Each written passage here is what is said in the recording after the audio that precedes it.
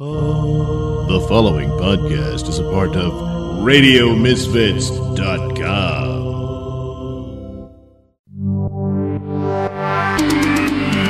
It's the Stacy Prussman Hour. Yeah, it's the Stacy Prussman Hour. It's the Stacy Prussman Hour. Yeah, it's the Stacy Prussman Hour. All right.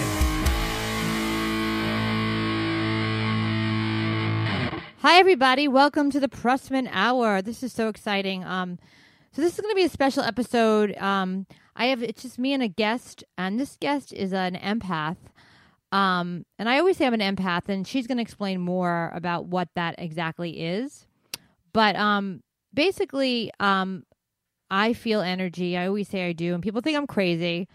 And it affects me physically. It affects me emotionally. It definitely has an effect on my health.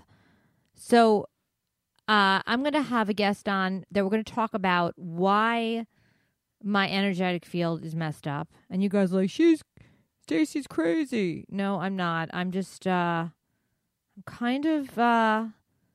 always known that, and I have psychic abilities, and people that know me know that. And I'm not saying that like I'm psychic and I can predict your future, but I'm saying that I do have these like feelings about people and stuff like that. So I am going to call the empath now, and she's going to explain more about what the deal is about that stuff. So without further ado, we're going to be calling Morgan Lynn, and this is like a little special episode since I missed a week or two, so we're giving you this.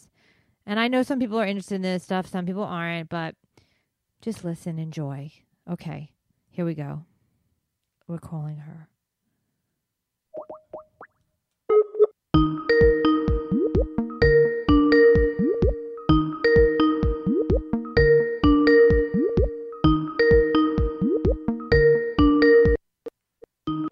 Hello. Hello, Morgan. How are you?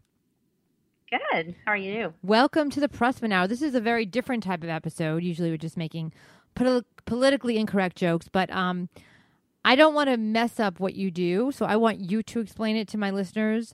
And I always tell them I'm an empath as well, not a very trained empath, and my energy's all over the place, but I wanted to introduce them to you, who is very honed in on your empath skills and psychic abilities. So I wanted you to kind of talk about exactly what you do and what an empath is. Yeah, absolutely.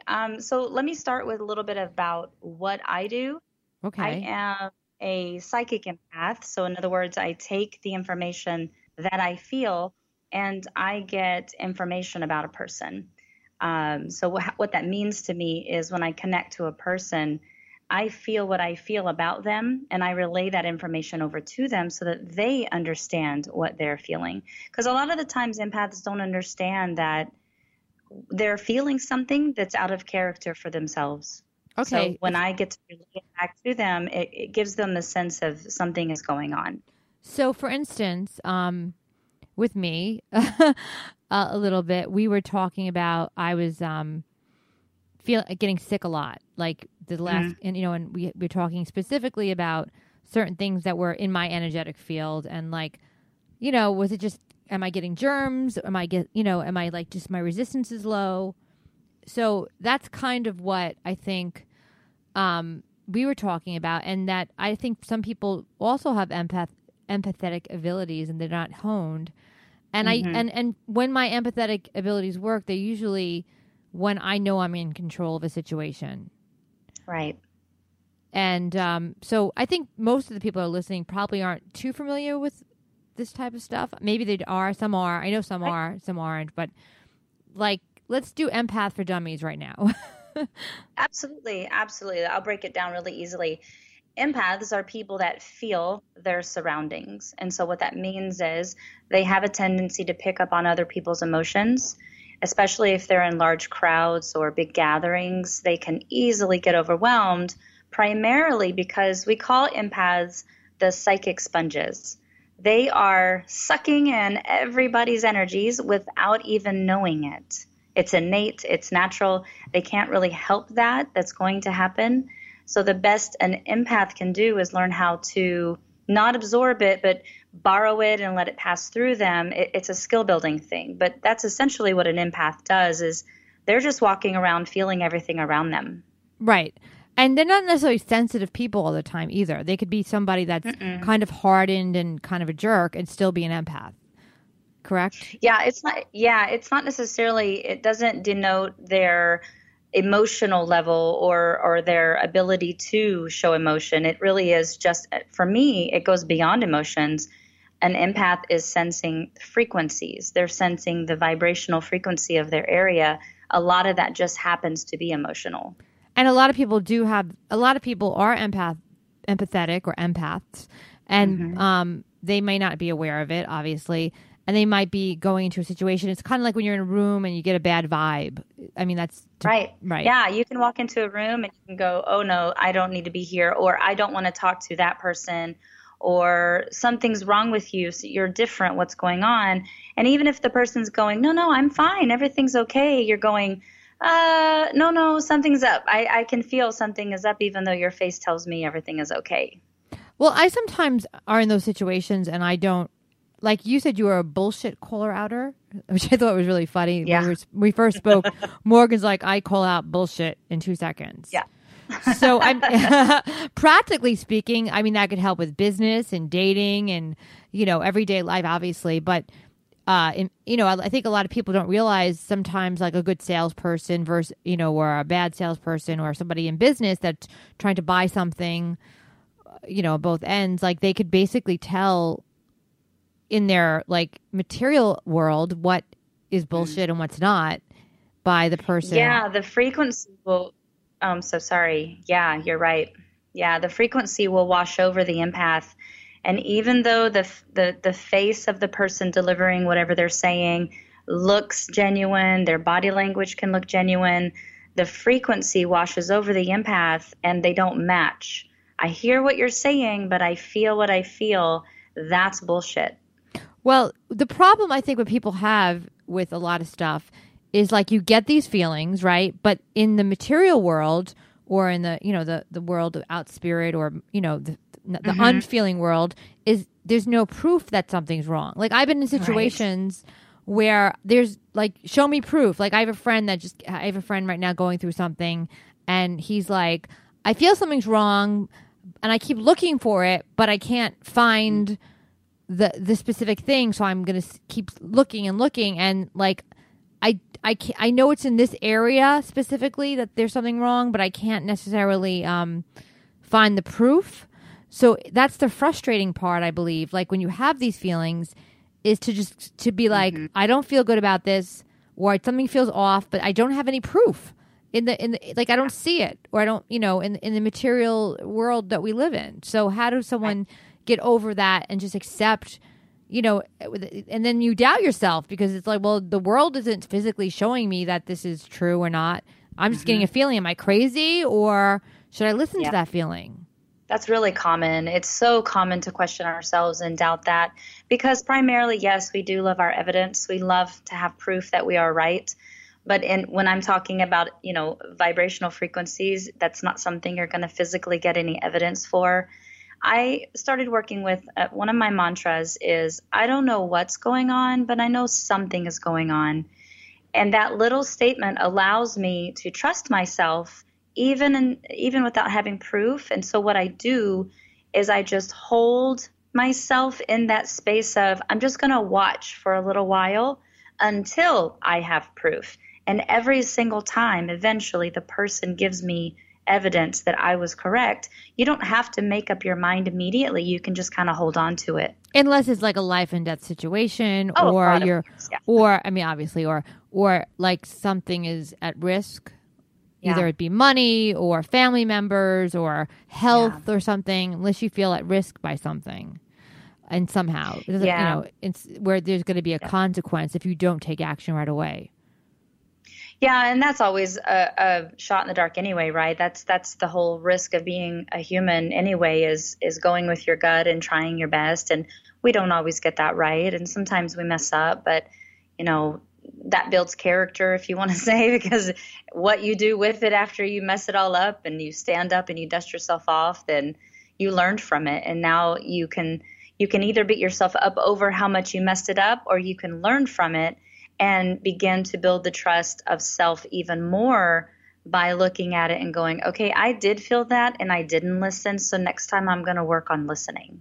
Right. And this is for everybody. It's not just for it's for normal people Right. that are, I just define myself like I'm a little bit of a medical empath.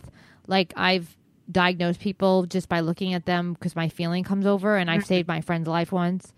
Nice. He thought he had food poisoning, but I said, no, it's your gallbladder. And I know nothing about gallbladders. Like I don't know anything about gallbladders.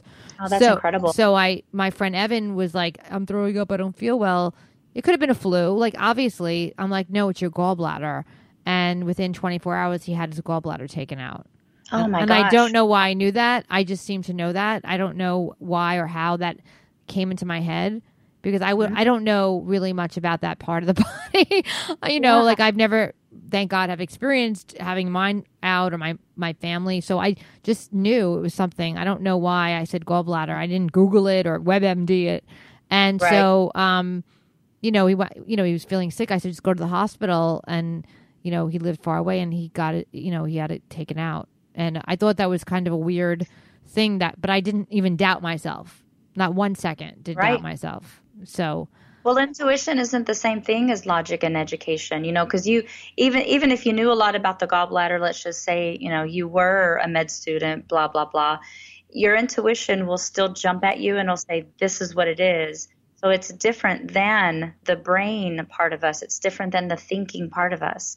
Intuition is instant. It's especially when it's life and death like that. It'll be very loud and very direct, and it's getting your attention. So I'm glad you listened. yeah, I mean, I just felt like it was like, I don't know. I sometimes that will happen, not often, but something will just like bam at me. I'm like, this is what it is. I mean, and I was far enough away from it and close enough at the same time to be clear.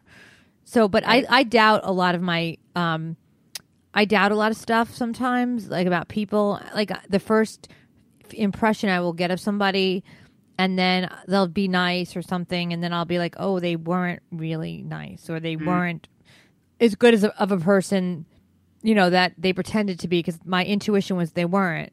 Or not, I mean, or their soul was bad or something. I don't want to say their soul was bad, but their soul wasn't, didn't have its highest purpose, I guess, to be nice. I mean, there's a lot of people in the world with dirty motives, and they're out to get certain things that harm others. I mean, that's navigating human life. That's just the way it's going to be.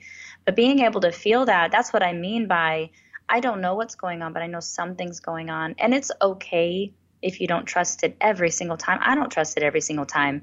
But when you can get into that space where I don't know what it is, but I'm going to go ahead and try and listen and just be present with this person and watch them a little bit more closely to get a little bit more evidence, eventually you start realizing that you were correct. So, why don't you talk about a little bit how you develop your gifts and how you trust them, like where you could tell people this is who I am. Mm-hmm. Where I would be like, well, I'm an empath, and I talk to people online, be like, I'm an empath, like, like guys I'll meet, and like, what, some are very spiritual, some don't get it, like, ew, what's that? Do you have a disease? So. Oh my God, that would be horrible. I'd probably smack them. Well, everyone's intuitive. Everyone has their own style. I call it, they have their own magic. Empaths feel, clairvoyants see, clairaudience hear, claircognizance know. We all have our own variation of these intuitive gifts. So you're born with it. Number one, right there, already out of the womb, there you are. The next step is to embrace it and work on it, because it is innate. But life has a way of beating us down and making us doubt, and we're afraid to be called weird, and we don't want to, be special when we're younger. So we put it down and we deny it a lot. And when we become adults, we may want to have access to that, but it's been beaten down so deeply that it's too like bruised to come out. It doesn't want to come out and play. So it does take a little bit of work and practice. A lot of that is education. Read Okay. about it. Get on, Google it. Just start Googling that shit, because when you start understanding terminology and then realizing also that you're not the only one in the world, you'll stop acting so like feeling like you're such a freak, and you'll see that there's some validation in the world. That starts to cultivate trust. And trust is such a beautiful thing to have for ourselves, but that's the number one thing that we beat down. So it's like before we can touch our intuition, we have to heal our relationship with trust, with ourselves, not with other people, with ourselves. So trusting your own self is the first step to trusting your intuition. Always. So Yeah. from there, one trusts themselves. Like there are a lot of empaths that get. Well, I guess I'll save that for a second. But so how can you give some tools to trust yourself? Like, let's just give our listeners and me some tools that we could trust ourselves and our instincts and how to and even if the world isn't showing us specifically that something's off, like how can we specifically, trust ourselves without proof, just by feeling and be okay with it? So this is going to be just a crash course. So I highly recommend opening up Google later and everybody look at these terms. So the very first thing I always tell everyone, regardless if you're empathic, is to ground. Grounding gives you stability. Grounding gives you an anchor to leverage against all of these crazy energies that are coming towards you. Okay, And grounding. I'm going to put that. Grounding. Yep, grounding is one. GRUNDED. I know they think I spell terribly, but I could spell that. Yeah. Okay. Just like the ground, like ground you're standing on.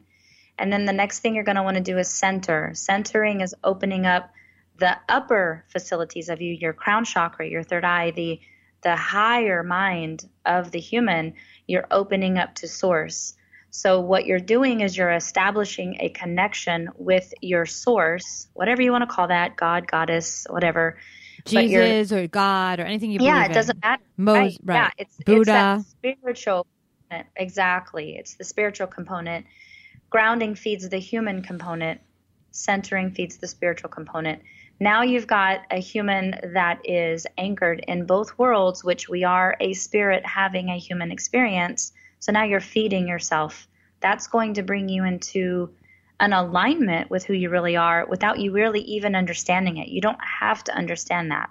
It's just about being willing.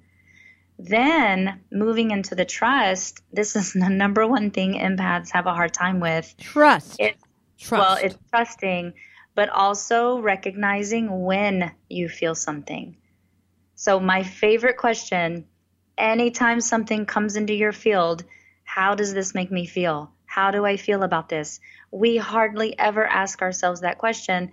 And so what happens is we end up ignoring all of the feelings, pushing them down, putting our head down and trying just to get through life. So we're numbing ourselves out so that we can survive. That is not the space an empath thrives in. We must be connected, right? Well, that's interesting. Numbing is that's where addiction comes in and substance abuse, codependency, all that stuff. Mm-hmm. Kind of eating, shopping, sex, wine, it doesn't matter. It's to satiate that disconcerting feeling that grounding and centering provides. That's why those two will always be the first things for me, because it prepares me to receive information. I feel strong. I feel connected. I'm ready. And then when the feeling does wash over me, I've got to ask myself, how does this make me feel? To connect to my body, not even just my emotions. Because if an empath is smart, right, and this is part of the skill building practice that I do with my clients, start noticing where certain emotions land on your body. Where do you feel them? Where do you feel it in the throat, the gut, the heart, the back, the shoulders? If you start seeing these patterns, you start getting information that emotion hits that part of your body. You'll start understanding your signals. You'll start being able to navigate based on your physical body and then your emotions telling you how to navigate and what to stay away from and what to go towards. Okay. That's part of the wisdom.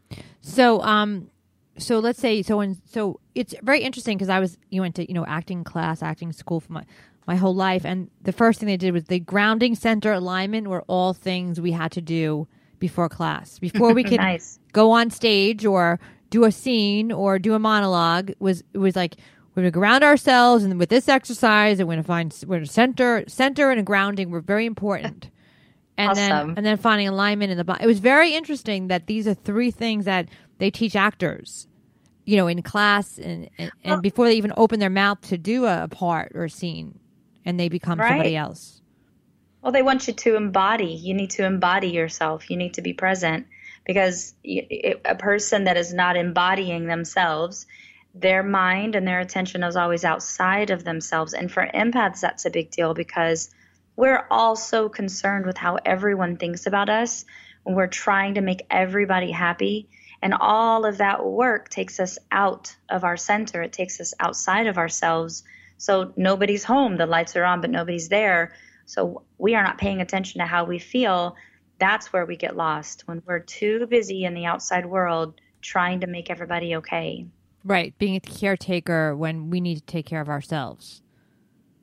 Exactly. So how if we're in a situation where we're trusting ourselves and our energy, but then we act the opposite because of other forces, not because we don't trust ourselves, but we're acting other than with that truth or that feeling. What happens then? Do we get sick? Do we It's wear down? Yeah, it's a case-by-case kind of thing, honestly. It's going to depend on the person. But there are times when we don't feel worthy of taking care of ourselves. We may have kind of a martyr archetype, or that one that does not feel value. And so even though we see this as not the best choice, we feel compelled to abuse ourselves. Sometimes that's a big factor.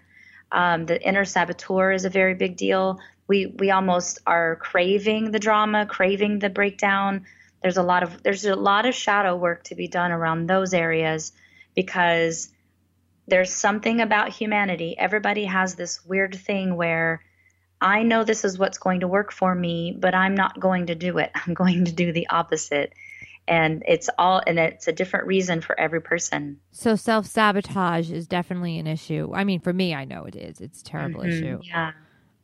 So how do we avoid the saboteur, the archetype of the saboteur, and and live in like real light and truth, so we can grow as humanity and people and ourselves and in our own our own truths. I think people also follow narratives of what they think they should be, like either be a politics or a certain religion, but people are following the narrative of somebody else. So they'll try to fit all the characteristics of that one box into their lives, and they may not be that person. Does that make sense? Yeah, I see what you mean. That to me, that's an adaptable personality type where they're trying to fit in because it's a safety issue. We've learned as children to adapt and shift, because if we are a part of the group, we're not standing out. And kids, when we would stand out, we would get picked on.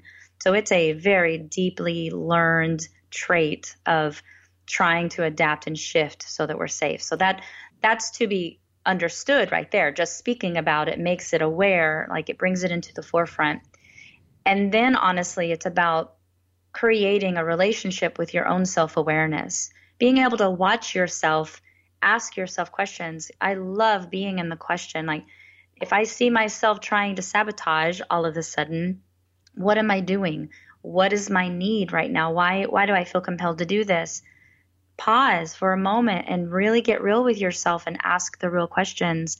Sometimes you can walk yourself back from almost sabotaging, but these are really amazing, deep, skill building kind of exercises that honestly I feel like we all need across the board. Oh, everybody. Yeah.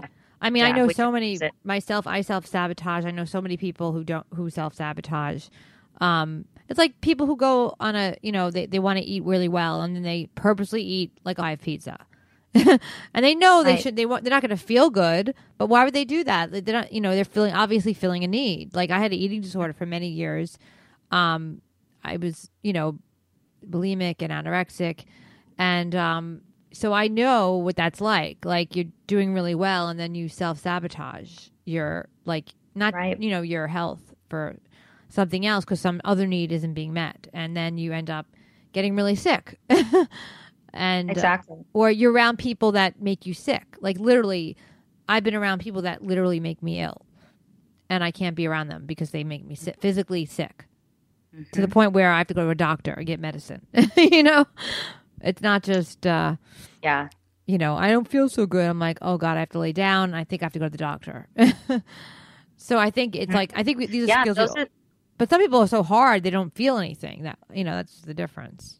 Right. Well, those are the things to watch for, honestly. If you're around, like I love pattern work, I want to see the patterns in my life. So if I'm hanging out with a specific person and every time I leave them, I feel shitty, I need to start asking why.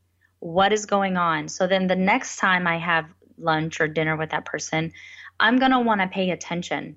What do I feel? At first, I ground and center and I get really into my body. And then I just watch that person. What's going on? Why do I feel like crap every time I walk away? Because they could be draining you without you knowing it. And honestly, without them knowing it. They don't always go after people with a motive to harm. Sometimes they're just kind of the codependent, leechy kind of people where they don't mean to hurt you, but they're trying to get love just like everybody else. And they're doing it in a way that's not clean. So it's time to pay attention to those relationships and then be appropriate with yourself. Start giving yourself some distance from those people so that you're not giving them all that you have every single time, because it will harm you. Right. It will. Because more and more and more and more you spend time with energy suckers or people that are taking from your energetic field and your light, you're going to get sick. It just happens like that. Right. It's just the way it is. It's all reciprocity. We're giving and receiving all the time. It's up to you of whether or not you want to keep receiving that and if you want to keep giving them everything you have. It really needs to be taken care of. Now, this is another thing that I've read about and we've talked about a little bit prior to this, that empaths usually, narcissists feed off the empath. Yes. So then I've read a lot about that as well, and you see that a lot on the internet. It pops up on Facebook. I don't know, for some reason my Facebook, it's like narcissists like feed on empaths. It's everywhere now. It's everywhere now. People are hearing narcissist. So narcissism is a personality disorder. It's not. Is that a spiritual disorder? It's a narcissistic personality. Is a personality disorder. So like sociopaths and psychopaths, correct? Right. So these are non-spiritual disease. I mean, not saying they're non-spiritual. That's the wrong way to put it. These are diagnosable diseases. Like, yeah, it doesn't have anything to do with their intuition or their spiritual affiliation. Like it's a disorder. It's psychological. It's personality. So then we take an empath, which is more of it's not a diagnosis. No one's like going to the psychiatrist and being like, you have empathy. You need Klonopin, like no, you need to be tranquilized 99% of the day. That's me. They try to do that if they don't understand, but no, that's not what they're doing. You've been been hospitalized 26 times in 3 years for panic attacks. I think it's time you are medicated because costing the healthcare system too much money. That's true. That did happen to me actually. It started like 14 years ago. I was getting panic attack after panic attack, like nonstop. It was like it was like a few years after 9/11. I was living in Midtown Manhattan, and I'd walk out of my apartment and literally see machine guns. Soldiers with machine. It was scary. I guess the subliminal messages were scary that I'm in danger. And one night I just snapped, and I was but the thing is, I was shutting down prior to snapping. I was just shutting down, and then I just snapped and had to go to the hospital, and then it escalated and the panic attacks really didn't stop for many years. Mm-hmm. They still come, but not as, they're not as bad, but they were bad for a long time. And so now I'm trying to like sort of be in a different place and, be more aware and be more present, and it feels more painful.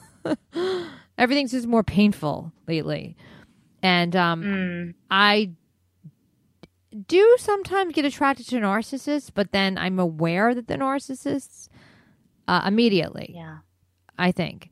But when, you go to the doctor, they're not telling you, well, you're an empath. You should stay away from those personality disordered people that aren't getting help. Because some people, I have some friends that do have that and they're okay.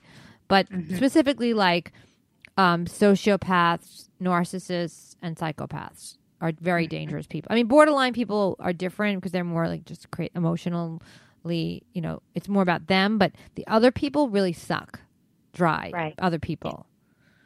Yeah, they suck. Right, yeah. Literally and figuratively, yeah. Yeah. And the thing about a sociopath or a psychopath, and I'll put narcissist in there too, but the sociopath and the psychopath, narcissists don't hide as well. Their narcissism, it kind of comes out. But the other two are like shapeshifters, I believe. Yeah. They could be the sweetest, nicest people, charismatic, obviously, but also, just, seemingly very nice and then do horrible things. Right. And yeah, they don't have the grandiose kind of personality trait that you see in the narcissist. So they're a little bit more covert. Like they have motive. They have motives and they're doing something. And of course we're speaking generally because I do know narcissists. I even know a sociopath that is a recovering, you could quote unquote that one. But they just have different personality traits you have to watch for. And that's where education comes into play. So what are some of those personality traits that some of our listeners who are just, could look out for when it comes to a socio or psychopath? I know they're different, but they're similar, I think. Only one seems more scary to me. They have different, they're, I don't know the psychopath and the sociopath as well as I do the narcissist, primarily because I work with so many empaths, and they're a little bit more rare than the narcissist. Seems like this grandiose, egocentric person is freaking everywhere in our world right now. But anyway, psychopath and the sociopath are more covert. They're loners, but they can also be very charming and talk you into things, and they can be romantic and love bomb you. Like there's a lot going on, and it's hard. Like I want to be careful of my words because I don't want to categorize, and then I don't want to minimize. Right. Yeah. Well, love bombing is when you meet somebody and they just tell you how great you are. They love you. They romance you. It's like boom, boom, boom. Yeah. I want kind of dizzy, makes you dizzy because it's just so much. And all three of those categories have a tendency to target. I don't know why, but they have a tendency to pick up on the empath. And I think it's math. The empath loves, and the other three want to take that love. And so there's this perfect math connection of, hey, I give it, great, I want it. And then there's this beautiful connection in the beginning, but then eventually once the empath is hooked and they get into it, then they start losing their sense of self. And that's when the gaslighting happens, and you're crazy, and then the love bombing, and then it just gets really convoluted. And then abandonment. And then abandonment. But then when the narcissist abandons the person, it's so interesting when we talk about this on an energetic level. So let's just say you have an empath and a narcissist, and let's say hypothetically they dated, but then they broke up, and the empath immediately starts feeling better. And they may not attribute that to why they feel better, but it's because the narcissist hook is not in them anymore. And I mean that on a literal astral level. I don't mean this in a woo-woo emotional psychobabble crap. They are hooking into their frequency to keep them enslaved with them, keeps them hooked. And then when they break up and they leave and then the empath gets healthier, that's why they get their vitality, because the hook is no longer causing a leak in their bubble, in their energy field. But then they also miss the narcissist. It's not like they're like, wow, thank God that person left. But then they have this like panging still for the narcissist sometimes. Well, I think breakups like that in general, yeah. But there's also, during the relationship, there was a mutual feeding This is where we're getting into. It's not cookie cutter, so it just depends. No, that's okay. But That's fine. yeah. It's hard to nail it down to a. Of course, everyone's different. Every situation is different. Yeah, exactly. But yeah, they'll miss them because they think something's wrong, and then of course you factor in the gaslighting where, Explain what gaslighting maybe is. 'Cause some people don't know. gaslighting is where someone is always blaming you for things or calling you crazy. Like they'll do something and you catch them and then they talk you out of it, making you think that you're crazy and you believe it. Right. For instance, Yeah. like it could be as simple as like it's snowing outside and it clearly isn't. And like there's snow out there. And I'm like, Right. no, it's summer. No, there's snow. It's a weird and they make you believe that it's snowing in the middle of summer. I mean, it could be that crazy. It could be that insane. And you basically are questioning your reality. And so Right. where the empath is intuitive in that innate sense of that feeling, the narcissist makes the empath question their feelings, which totally throws off their guidance system because now they don't have that connection.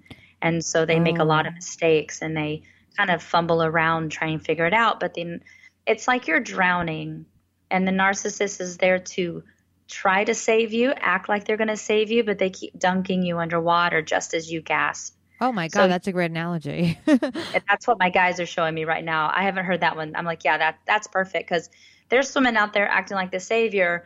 Yeah, I got it. I've got them. But then they're dunking you under every time you get your breath. And like, wait, I thought you were saving me. Why does it feel like I'm drowning? And they're like, no. And then they make you feel crazy for you, even thinking that they were trying to drown you because that's part of the deal. They need to keep you always confused and always on your toes. And the empath thing, the empath has to trust. That's their most important gift is they trust what they're feeling. And once you take that trust out, you're taking their anchor and their grounding away. Exactly. It's horrible math, but that's why there are a million articles out in the world right now about that relationship because it's just the perfect storm. They're both feeding each other so volatilely that it gets real messy real fast. I mean, I've been in situations like that. I've had a lot of friends in situations like that. How can we avoid it? I mean, because by the time you realize this person's a narcissist, it's it's like you've been love bombed or you've been involved or you don't, it's like you're just going, like you're already in it somehow. I've noticed that. Or they're giving you enough of your needs to be met where you're happy and then you realize, oh my God, and then they either abandon you or they just keep taking until you don't have you're just a withering away. I've seen that too, where you depress and you wither and you look horrible. That's what I see a lot of times happen. So because how do it's we literally draining them? They're drained. They're like, I once had a book called Energy Vampires or something. I bought it I bought it because I felt drained by somebody. And I didn't know what it was. And I read about it. I'm like, oh, and it was a lot of this dynamic you're talking about. But I don't know if I would have been able to be avoiding. I don't know if I would have been able to avoid that specifically. Yeah. How do I avoid that? How does anybody avoid that situation? I mean, it's at what point do you walk away during the love bombing? Someone's like, loving on you, or do you do it? Like, at what point do you realize you're being gaslighted because you're already gaslighted and you're confused? Well, I feel like education, number one, go educate yourself, read everything you can think of. If you think again, get into how you feel. Every time you're with this person, do you walk away feeling like shit? And like on a level in this context, do you walk away feeling wrong all the time? Even if even if they're doing all accurate. the right things, but you still feel shitty. Like, yes. Right. That's how you know something's wrong. Okay. Because if they're love bombing you, but you feel like shit, then where's the math? That doesn't make any sense. But the empath will go, no, I'm just crazy, or I'm just tired, or I'm just overly sensitive. If you're beating yourself down to justify why you feel like shit with this person, you need to get some help, period. Find a therapist, find a friend, somebody you trust, talk about it, ask people, go to strangers, I don't care.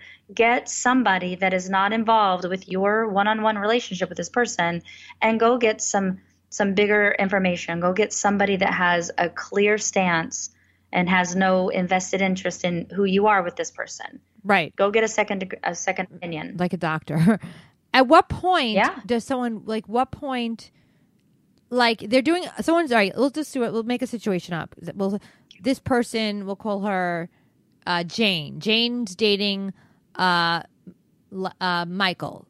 And Michael is, he's been doing all the right things. He's being really sweet to her.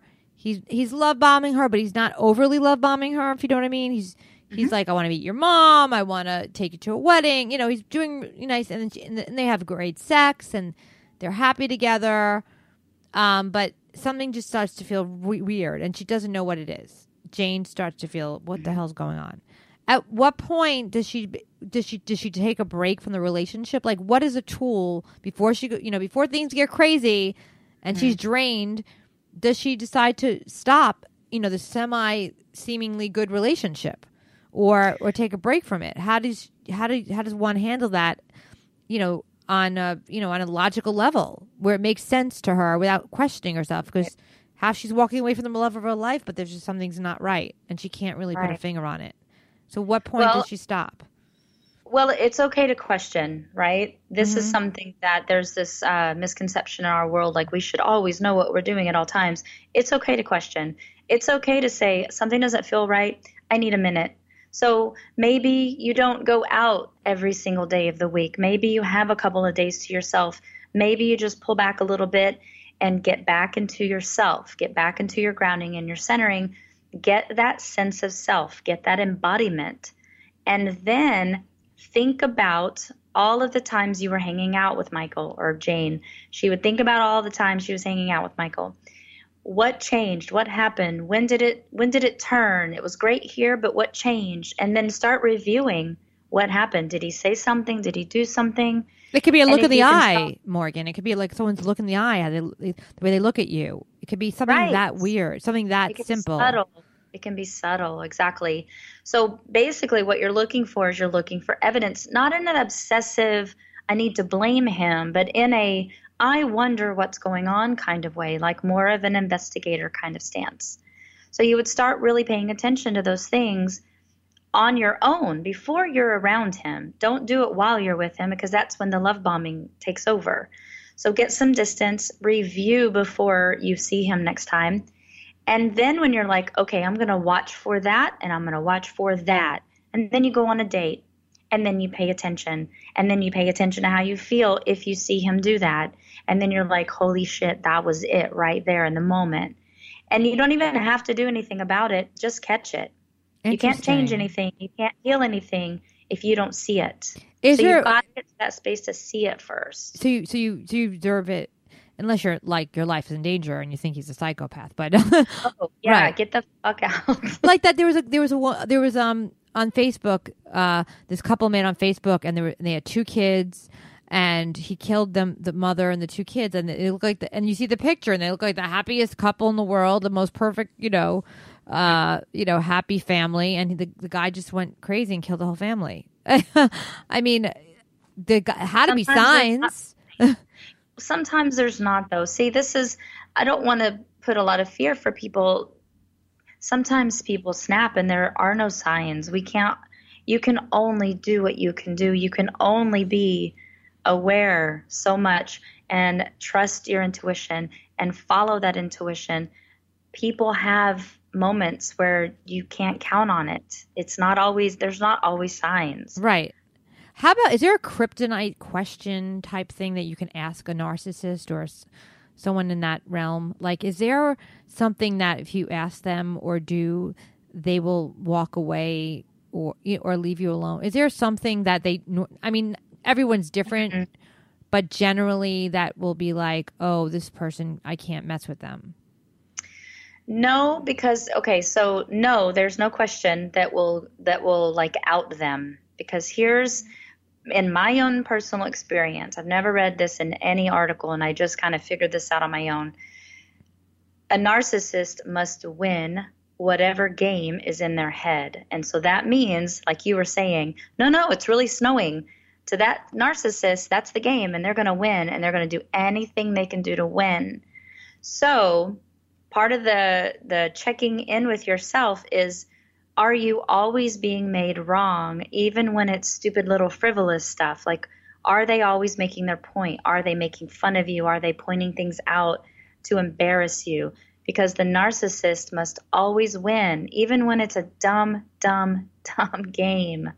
Oh. Dumb game. Like, in their head, they have to win the game. Like, my ex-husband, narcissist, we divorced when my son was 3, so I haven't had a lot of time with him. That's how I figured all this out, because I got away. Wow. Went back to my son's graduation, and in his mind, the game was, how can I get my mom to hate her? So the Oh. more she ignored me, the more he smirked. And it was all unspoken. There was not a word said in front of me, but she would just avoid me. And every time she did, blatantly, he would smirk. And that was when I went right there. That's the game. The game is, how can I get my mom to ignore her? So- And he makes this shit up in his head, but he won. It could be any game. It could be something stupid. It could be Yes. something, or it could be Yes. how can I bed this person? This is they're not, Yes. I'm going to try to seduce them until they sleep with me, and then I'm going to walk away. Or Yes. I mean, without saying I'm only It's looking for anything. sex, right? It could, without being honest about it. Or it could be how can I make this person fall in love with me, and then walk away, or How can I make you break up with your boyfriend and go with me? How can I make you think you're stupid right now? How can I make you question your intelligence? How can I? Yeah, it doesn't matter what the game is. It's made up in their head, but they have to win it, and they're going to do anything they can do to win it. And that usually means at the cost of your own health, your own feelings. Well, it's funny because I was involved with somebody like that a couple of years ago, and it was weird. I realized one of the games was they would keep me on the phone and then blame me for being on the phone with them. Yes. Like, and like when I talk to you, it's 3 hours we're on the phone. I'm like, well, you're talking a mile a minute. You haven't stopped. And then I would feel guilty for some reason. Yes. And then recently, we stayed friends, and the relationship kind of like dissipated, but it's okay now. But I'm aware, I wasn't aware of these things. And then what happened was, and this person's always working on their spiritual growth, so I don't know what that means necessarily, but they're always quoting, gurus and stuff, or which is annoying. But Bullshit. but it's not coming from themselves. It's not It's like probably bullshit. Honey. it's all bullshit. Yeah. You don't jerk off and then quote Deepak Chopra. Anyway, that's a true story. Anyway, but he basically he actually FaceTimed me and then started quoting Deepak Chopra, Marianne Williamson. So I feel bad that that's, I don't know what that was about. But he was a little nutty. It's awkward. It was very awkward. He was like, I don't know, I would say he's definitely a narcissist, but he was sick. And he would do a lot of gaslighting, not extreme, but he would try to make me feel wrong about facts, and always acted smarter than me, because I don't always people don't always think I'm smart, but this person didn't go to college. Not that means anything, because you could be a genius and not go to college, but they weren't in the education system at all. So what do you know about, grad school? You don't know anything about that stuff. You've never even gone to undergrad. And then, and then the person would, now then I realized that the phone thing was interesting. It's stupid. Again, a stupid game. But if I would always, so whenever I was on the phone with this person, I'd be like, all right, I want to make sure I get off the phone first, even if the conversation's fun. And I wasn't to win, but I noticed that, like, I would say, I better go. I have to go to the gym, or I have to go do something. The person would try to keep me on the phone a little bit longer, so then they could be the one to end the conversation. And it was very weird. And I noticed it happen a couple of times. And it was very stupid. It was a very stupid game, but I was like onto it. I was like, oh, okay. And I would do it to test it. Like, I would actually test him, and I was always right about it. Like, and I eventually just snapped out of it. Yeah. And that's it.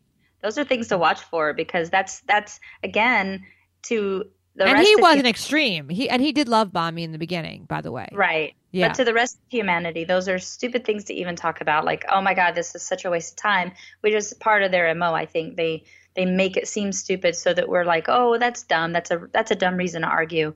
But in their mind, they're like, yeah, I won. And they're like doing their little notch over here, like, yep, one for me. Right. And I knew I started seeing it, and it wasn't like we were new and like, when you first start talking to somebody, you don't want to be like the one, they always tell you get off the phone first, and like they give you that stupid dating advice. But like it wasn't even that. Right. At this point, we were talking about, heavy things and stuff, and it was years. So it was like, all right, so we're on the phone for 3 hours, and like I'd start to feel bad about myself that I'm like, like I didn't keep you on the phone. No one kept you on the phone with me. I didn't like take you hostage. You're talking to me about your job. And then I had to like really let the friendship go. And then now this person sort of just like, I would say, is a friend to me on a distance and doesn't do that. Like, because I don't allow it anymore. Right. Well, that's the key. But I noticed I Healthy didn't feel boundaries. good. I did That's speak to the key. person recently, and I felt bad after the conversation. Like, it didn't make me feel Well, good. Right. Because the empath will always feel guilty when we enact our boundaries, even though we know it's the right thing to do. We feel bad because we feel like we're hurting their feelings. Right. That's what makes us so easy, that we're easy targets. So That's why the narcissist can come after us so damn easy, because we're like, I have boundaries. I'm so sorry. Is that okay? I have boundaries. Oh my God, I'm so sorry. Like, make your mind up. Like, you're gonna feel guilty, but do it anyway. I know I've learned I'm doing that now, and but it's hard, especially when you meet new people and you're dating, and people are shy and you don't know where they're coming from. And I think actually the strangers have been easier to create boundaries with, because I don't know anything about them. So it's coming from a more, there's no like backdrop or something. I don't know. It just seems easier. You but can start fresh. Yeah. Right. I don't feel, no one's trying to gaslight. I don't allow the love bombing. And the reason why I don't allow the love bombing is because I was in program for sex and love addiction.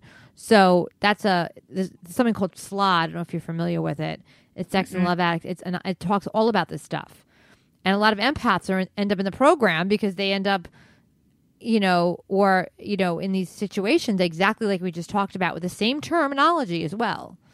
Love bombing and being, and codependency and all that stuff in the psychological realm and the addiction realm. So it's all connected. And this is just a spiritual way of looking at it for what you do. Now, so we have another few minutes. I wanted to talk about very specifically, so people, if they want help, they want to get a coach, someone to really help them on their spiritual plane, on their empathetic plane, on their, how can you help them? You've helped me. So how would you be able to help a listener that probably needs this, in there, to make them stronger and sort of, because I'm sure you work with all kinds of, not just empaths, I'm assuming you've worked. Oh yeah. No, the coaching that I do hits any area where you feel like you need some extra help, some terminology, and some education around. So what I do for people is I have on my website a complimentary consultation, and it's a 45-minute conversation where we basically just sit down and talk about where you're struggling, what you would like your end result to be, what are your goals, where do you feel like you need a little help. And then I explain how I can help you with that. So honestly, it's kind of just this profiling assessment of what are you bringing to the table? Here's what I bring to the table. And then you get to decide if that sounds like that's something for you. Because I'm not a high pressured person. It has to align for you or it won't work for us. And so I just offer what I offer. And but then I can also do more of a intuitive reading kind of thing, which is just a snapshot in time. And it's just a one session thing where I can give you guidance, what your guides are saying. I can look at your body and see where you're stuck in your energy flow, your chakra system. Like, it can go weird. It can go anywhere it needs to go. And I trust every single bit of it. So I do too. The whole foundation is just really about supporting you in your highest good, whatever you need right now. And where can they find you? Because can you give them your you spell your name Morgan, but you spell it in a different way. Morrigan, right? Is that right? Yeah, I think you blacked out. It's MorriganLynnne.com is my website. Okay. All of my services are listed there. Yeah, the consultation, the scheduling is there. It's pretty user friendly. I try to keep things easy But then, of course, I'm available if you need support or have questions about it. Yeah, I had a session with Morgan the other day. I'll talk a little bit about it before you go. And she knew my throat chakra was just a mess. First thing I got, I was like, oh, And she didn't know about my streptococcus. They all know, but yeah, she knew that my throat chakra was. And tell them what that means a little bit, like how you were able to see that and what that means for me. Yeah, the first thing I do when I connect to somebody, I actually like having very little information about a person because I don't want to be led. The brain is a tricky organ. If I know too much about you, it tries to fill in the gaps. So when I connect to a person right away, I actually can see, this is going to get really weird. I see the chakra system. And for me, the chakra system tells me the story of what you have been doing lately or where the energy is stuck. Because whether you guys know it or not, your body is giving you indications that something's wrong. That's why we'll get a sore throat or a stiff low back or our heart is just heavy and we can't breathe. Oh, God, it's me every day. Yeah, it's not always that. See, the physical ailments, It's not always AIDS. I'm just kidding. Oh, my God, no. The physical ailments can be traced back to the chakra. And so the chakra tells me what's going on with you. And if we can alleviate and deliver the message it has for you, then the chakra relaxes and your body will go back to its normal stasis. Right. And since we had our session, I feel a lot better, by the way. The back, everything. Awesome. Good. Yeah. Oh, good. Good. So, I mean, I've definitely felt, I mean, it's not like Morgan did anything weird. We just talked. It wasn't like, scary or... she's not like... I didn't chant or get out my drum or anything. I didn't do any weird rolling my eyes in the back of the head. Right. And I understood. And the thing is, I understood your language. Like, nothing sounded crazy. Like, none of it sounded... Like, for me, I've always been in touch with these kind of, like, spiritual stuff. But, like, nothing sounded weird to me or out of touch. It sounded very much what I needed. And I think there's a lot of people that do need this kind of work. It's not far-fetched. It's, it's energetic healing, really, is what it is. And we are, a body. We're not just flesh and blood. We're spirit, especially people who are, believe in spirit. Like, we are not just, and that needs to be healed sometimes. And our fields, our energy, we need energetic healing, especially in today's world. Right. There's a lot of negative stuff coming at us all the time. Anger and hatred and just combobulation and a lot of stuff is coming out everyone all the time, even if they don't want it. And I think that when we heal our energy field, we're better citizens and we make a better world, and we shouldn't ignore that part of ourselves. I tell people that you can't do anything about the waves, but you can definitely learn how to surf. The waves are coming. Life is life. The energy is the energy. We can't do anything about that because that's outside of our control. But the education and knowing your body and knowing these tools and being able to cultivate them, that makes you an incredible surfer to be able to navigate those waves. And so that's the middle space where I try to work with people, is just giving them some education and something to hold on to when they're, getting beaten down by the waves. Oh, wow. Well, this has been an amazing episode. I'm so happy to have you on. It's a very different type of episode we've had, and I just really wanted to do something like this. And I'm hoping that some people listen and enjoy, obviously, what we had to say and learn about it, because I think that these things are things that we question. And, I sometimes, we tell, we very much telling, jokes and talk about stories, and stuff like that. And I think this kind of stuff sometimes needs to be addressed as well. And it's not sad and depressing, but it's just different. It's not, a laugh a minute. It's proactive. It's proactive. Yeah. And it's something I needed. So I wanted to, since it's the Prussman Hour, I wanted to give this to you guys and and give the gift of Morgan Lynn, MorriGhanLynne.com. I'll post it on Twitter when this comes out in the next week or so. I want to thank you, Morgan. Thank you so much for being a part of us and doing the Prussman Hour and sharing your wisdom and knowledge and your empathy.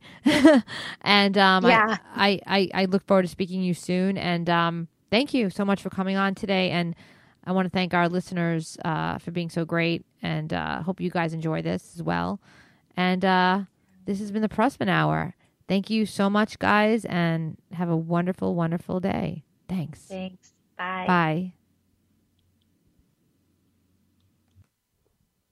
Well, that was really exciting to have a psychic, and thank you guys for listening. And Angela will be on the next episode, or this might be come out on the same day. But thank you guys, and be well. Love ya. Bye.